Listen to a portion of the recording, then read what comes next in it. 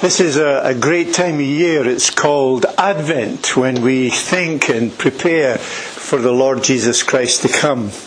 And also today we're going to be celebrating communion, the breaking of bread and the drinking of wine. And I want to try and put the two together so our hearts are ready for that act. God has given us imaginations. He's given us a mind so that we can think about Him. So I want you to use your imaginations now. Seated at the great desk, the author opens a large book. This book has no words because no words exist. No words exist because no words are needed. There are no ears to hear words. There are no eyes to read these words. The author is alone. And so he takes a great pen and he begins to write. Like an artist that gathers his colours together to create a masterpiece, or a wood carver his tools to create a great work of art, the author will assemble his words. There will be 3 words, 3 single words. And yet out of these 3 single words will pour millions and millions of thoughts.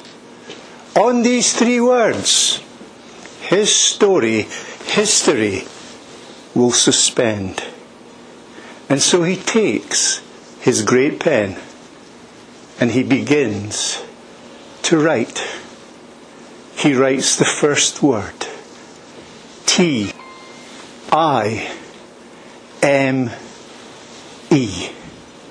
Time. Time did not exist until he wrote it, because he himself is timeless. But history, his story, will be encased in time. His story will have a first rising of the sun, a first sifting of the sand. His story will have a beginning and an end. It will have a final chapter. And the author knows what the final chapter will be, even before he writes it. T-I-M-E. Time. A footspan on eternity's trail. And then slowly and very tenderly, the author writes the second word. It's a name. A-D-A-M. Adam. And as he writes it, he sees Adam. He sees the first Adam. Then he sees all of creation in 1,000 different eras, in 1,000 different lands. The author sees them all. Each instantly loved. Each a child. Each permanently loved. And to each, the author assigns a time. To each he appoints a place. This is no accident. This is no coincidence. This is the author's design.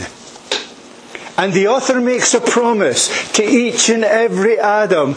In my image, he says, I will make you. You will be like me. You will laugh. You will create. You will never die. And you, each of you, will live. For each life is a book. Initially not to be read, but a book to be written. The author will start each life story.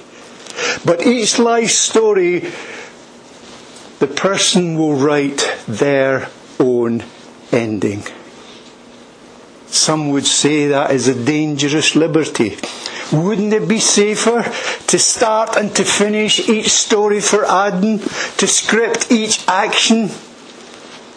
It would be simple it would be easier and it would be safer. But it would not be love. Because love can only be love if it has the choice to choose or not to choose.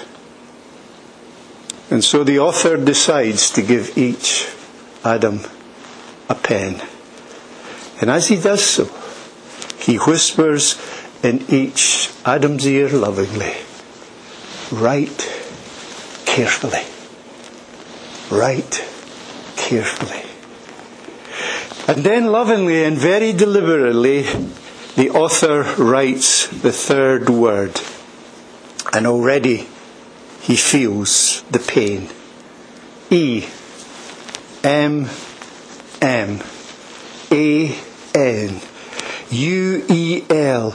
Emmanuel. The greatest mind in the universe imagined time. The truest judge in the universe granted each a choice.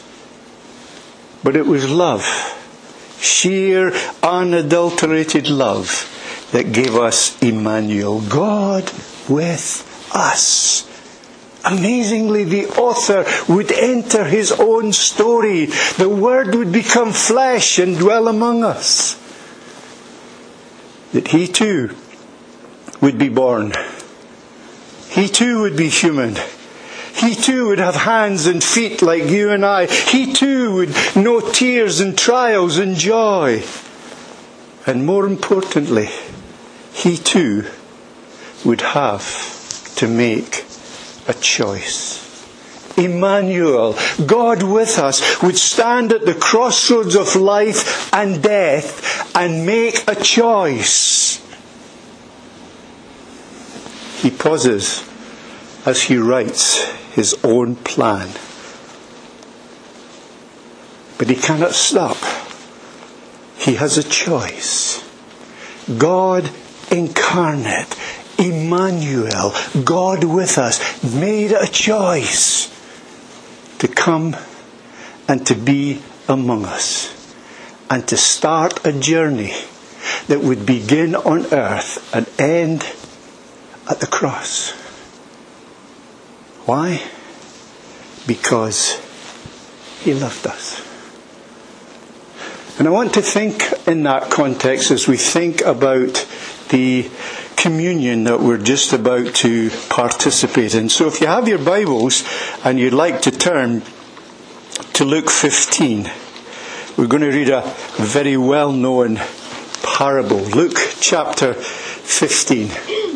And we're going to read the parable of the prodigal son. It's a well-known parable, but there's lessons that we can learn as we think about this great and wonderful truth that I think should excite us. Emmanuel, God with us.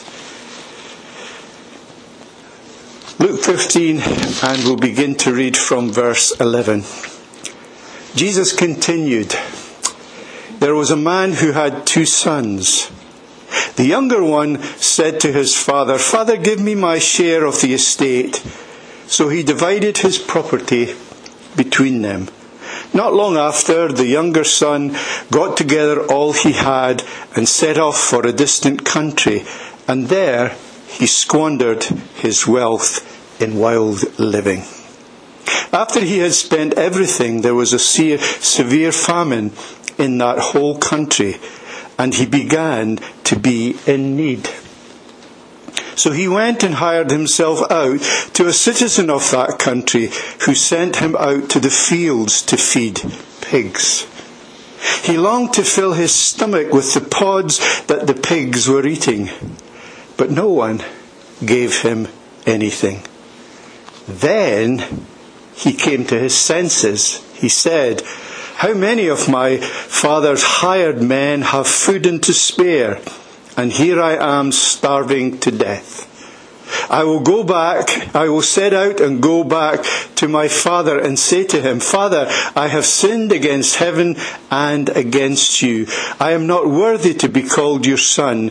Make me one of your hired men.' So he got up and went to his father. But while he was still a long way off, his father saw him and was filled with compassion for him. He ran to his son, threw his arms around him, and kissed him. The son said to him, "Father, I have sinned against heaven and against you. I am no longer worthy to be called your son." But the father said to his servant, "Quick, bring the best robe and put it on his feet. Put a ring on his finger and put a ring on his finger, sandals on his feet. Bring the fatted calf and kill it. Let us have a feast and celebrate. For this son of mine was dead and is alive again. He was lost and is found." So they began to celebrate. And we'll pray that God will bless that reading from his word. Sometimes when you read scriptures, as I do, it's sometimes good to try and put yourself in to the position of what you're reading. And just to try and understand this parable a little bit more, I thought I'd put myself in the position of the prodigal son. And the time that we're introduced to him, he's not in a really very good place. All the good times, all the great times had gone. He had squandered. He had spent everything. He was now on the bottom rung of the ladder. He could fall no further.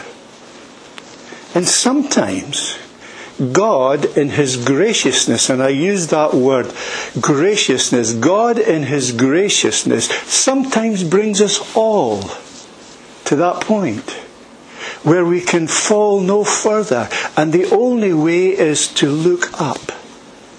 It's the only way sometimes God can catch my attention, your attention, in all the busyness of life. And here's this man. And the scripture said he came to his senses. And he begins to think about home. And he realizes a lovely truth. He realizes that in his father's house there are many servants and they all have bread and to spare. There's plenty there where he has none. Enough and to spare. And I'd like you to keep that thought in mind as we just go through that. Enough and to spare. Look at the table. Look at the bread. Look at the wine. There is enough and to spare. Our God is a generous God. But we can say these words, enough and to spare, but what do they mean? If they're not real to us, if they're just words, then we may as well all just go home because we've heard it before. What does it mean for you and I to know that there is enough and to spare? Enough and to spare of what? What is there for us that there's plenty of?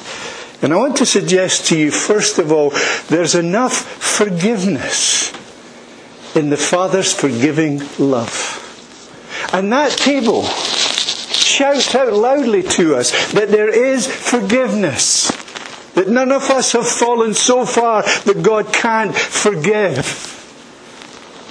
And that's a lesson that the prodigal son found out when he came across the brow of the hill and he saw all the familiar sights of home and all the memories would flood back. And he must have wondered, what kind of reception am I going to have? And all his worries were dispelled because we read these words. While he was afar off, his father saw him, ran to him and kissed him.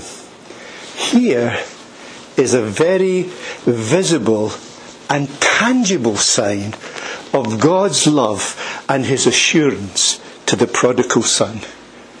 What did the prodigal son need at that time? He needed a big cuddle. Not a word needed to be said. All he needed to know was that he was forgiven and accepted. And that's what God the Father did. He accepted him. And in that acceptance there was forgiveness. I don't know if you've ever read a novel. It's an old one now, but it's a great one. And if you ever have a chance to read it, I would encourage you to do. Cry, the Beloved Country. Well-known novel by Alan Paton.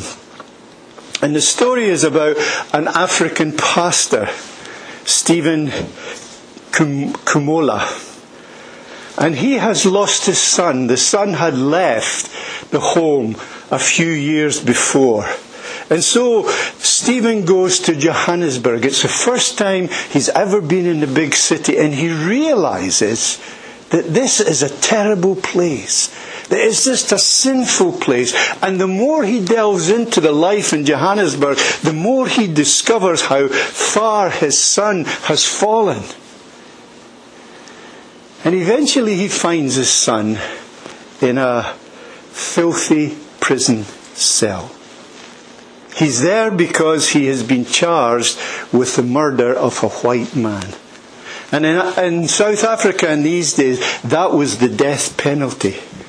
And there's a scene in the book, and if you have a chance, it'd be a great read over Christmas. There's a scene in the book where he goes in and he sees his son in this filthy cell, and he clasps his son's hands into his two hands, and he just stoops over them, and the tears from the father's eyes just splatter the four hands clasped. And he said, my child, at last I have found you." For Kumola's son, the tears of the old priest. And for the prodigal son, the embrace of the father's forgiveness were visible and tangible signs. We all need something, not just words. We all need something to know that what is happening is real. The psalmist says, "If thou, O Lord, should mark iniquities, Lord, who could stand? But there is forgiveness with you." Do you need a tangible sign of God's forgiveness this morning? Then look no further than the bread and the wine. You couldn't get anything more tangible and more real than that. Taste, the scripture says, and see what it means to be forgiven. And God is saying to us, I have enough and to spare in my forgiving love. Do you believe that? That He has enough and to spare? That none of us have fallen too far, that He cannot reach us? That the forgiveness is there, and all we have to do, as the prodigal did, is to go and begin that journey. And He will come and He'll meet us more than halfway to show us that great love. The Father's forgiving love. But there's also something else in the parable that as I began to put myself in His place, it's amazing. There I was as a prodigal son, and I'm going home to my father. And I want to ask Him to forgive me. And I'm thinking, what would I do? Well, certainly along the way, I would be going over and over in my mind what I would say and how I would say it. And I'm sure that the prodigal son did that. He would say, that he was unworthy as a son, but please just hire me on as a servant. But the plea, and you read the scripture, the plea was never made, for the father interrupts. And he calls the servant, he says, bring a robe, cover the rags that he's in. And I'm sure that he was in rags at that time. Bring a ring, a sign that he was still a son. Shoes, put shoes on his feet. Again, a sign of sonship opposed to a servant. Because all the servants in those days would be barefooted. And then he says these words, "For this my son was dead and now is alive. He's lost and is found." The Father's restoring grace.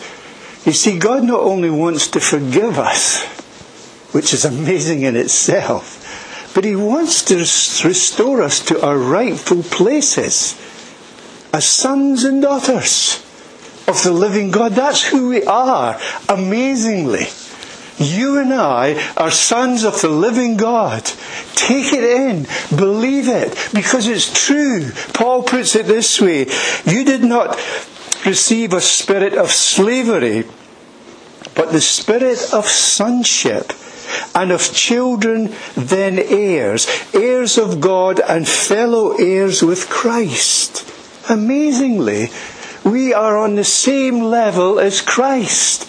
We are fellow heirs with Him. Because of God's restoring grace. There is enough. And there's plenty to spare. What do you do with spare? You go and share it, I hope. Great time at Christmas to share what God has done. Well, we need to, and I'm glad that you've been doing it through the Billy Graham video. We need to go and share about God's enough and to spare forgiveness. We need to go and share about God's restoring grace. I read a lot, and there's a guy probably you've never heard of called Frank Cuffa. And he wrote a parable about the reaction that sometimes people have to suffering. And the story is told of this young salesman, very, very good young salesman. He was on the up and up. Everything was going great for him. Until one morning he wakes up and he looks in the mirror and he finds that he's been changed. That he finds that he's in the form of a horrible looking insect.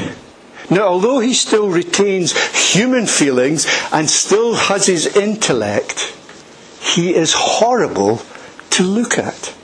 And this parable, this story, is all about the reaction and response that he gets from his family, those who claim to love him. His mother, his father, and his sister. Now, initially they are shocked. Everybody would be. But then they're pitiful. And they're happy that he remains with them as long as he stays in his room. As long as none of the neighbours or anyone else sees him, that he will remain a prisoner in his room. And some time passes and things begin to change. Because that pity that they had for him slowly turns into loathing. They can't stand the sight of him. And that loathing turns into revulsion, so much so that they abandon him, they just leave him. And the one desire that they all end up with is this, that they want him to die. They don't want anything to do with him. And I was thinking how utterly foreign that is to the picture that we have of God in this parable. You see, we don't know it. Or maybe we do, but we don't realize it. But sin, when we sin, causes us to be ugly when God looks upon us. But because of that restoring grace, and because of the blood shed and the body broken, God sees us. And He comes and He gives us something beautiful. He gives us a coat. That coat, that robe, that will cover all the ugliness that sin can cause. He gives us a ring because He wants to know that we are accepted. This ring here makes me accepted to Miriam. We're married, we're one. God gave the Son a ring to remind him that He's one. And the shoes, again, just a reminder of who we are. Remember Jesus' words when He said, "Whosoever come, let him come." And that's it. God's restoring grace is for all. There's none excluded. Emmanuel, God with us. He wants to be with us, and any barrier that's there, He's willing to break down if we are willing to come to Him. It's amazing. Absolutely amazing. The lengths that God has gone to so that we could be restored to our rightful place. And I just want to say just a little bit more, and then I'll finish, when I thought about this parable. It's good to know forgiveness. Amazing, tremendous. It's good to be received and know God's grace, and that's absolutely amazing. But does it end there? It didn't. It didn't for the Son, because we also see that God continues to give us the things that we need for the life that He wants us to live. Being accepted as a son, his whole outlook changed. He was on equal par with the oldest son, and he enjoyed all that the Father had. And God continues to do that. Jesus said these lovely words, I am the bread of life. Whoever comes to me will never hunger. If you go outside there and speak to many people, they're hungry inside. Many of them don't know why they're hungry, but they're hungry. They want something to sustain them, to keep them, to help them to go on. And God says in Christ, if you come to me, you'll never hunger. You'll never thirst. You will be satisfied. The bread and the wine speak of that. I read a lovely story. We've been thinking recently about the war and all that happened during the war. And this was a story that came out of the death camps in Germany from a man called Pastor Niemöller. And one day he was having communion. He was breaking the bread and the wine in a small company of people in the camp. And this is what he said. Each of us are forcefully separated from our loved ones. All of us are deprived of our freedom. All of us living in an uncertainty, not knowing what the coming day or hour will bring forth. But when we eat the bread and drink the wine, we have courage because we know that God will sustain us even in our darkest hour. God comes and gives us all that we need, from forgiveness to grace to sustenance that leads us on to live the life that He lived. The living must die, someone said, so that the dying can live. And that's why they said it's time to kill the Lamb of God that shed His blood and His body was broken for us. Wasn't it great when Jesus said, it is finished? Emmanuel, God with us. It started with a child, it progressed to the cross. He died on the cross. It is finished, and all that we have is from God. And there's enough. And there's enough and to spare. So when we go from here, the word today is, what there is to spare, take it out and share it. Just imagine you're walking along, you meet a friend. Oh, what did you do yesterday? Oh, I had a great time sitting around the communion table. That will get someone's attention right away. What? The communion? Yeah. I was just reminded how much God loved me. Just reminded how much God accepts me. Just reminded of who I am because of what He's done. I'm really excited. I want to share it with you because there's enough and to spare. It's as simple, my friends, as that. Now, the challenge comes. What are you and what am I going to do with this word that's just been spoken? I know what my prayer is, and I pray that you will know what your prayer is. that God comes and speaks through his word. And I pray that he will have spoken today, because there is enough and to spare.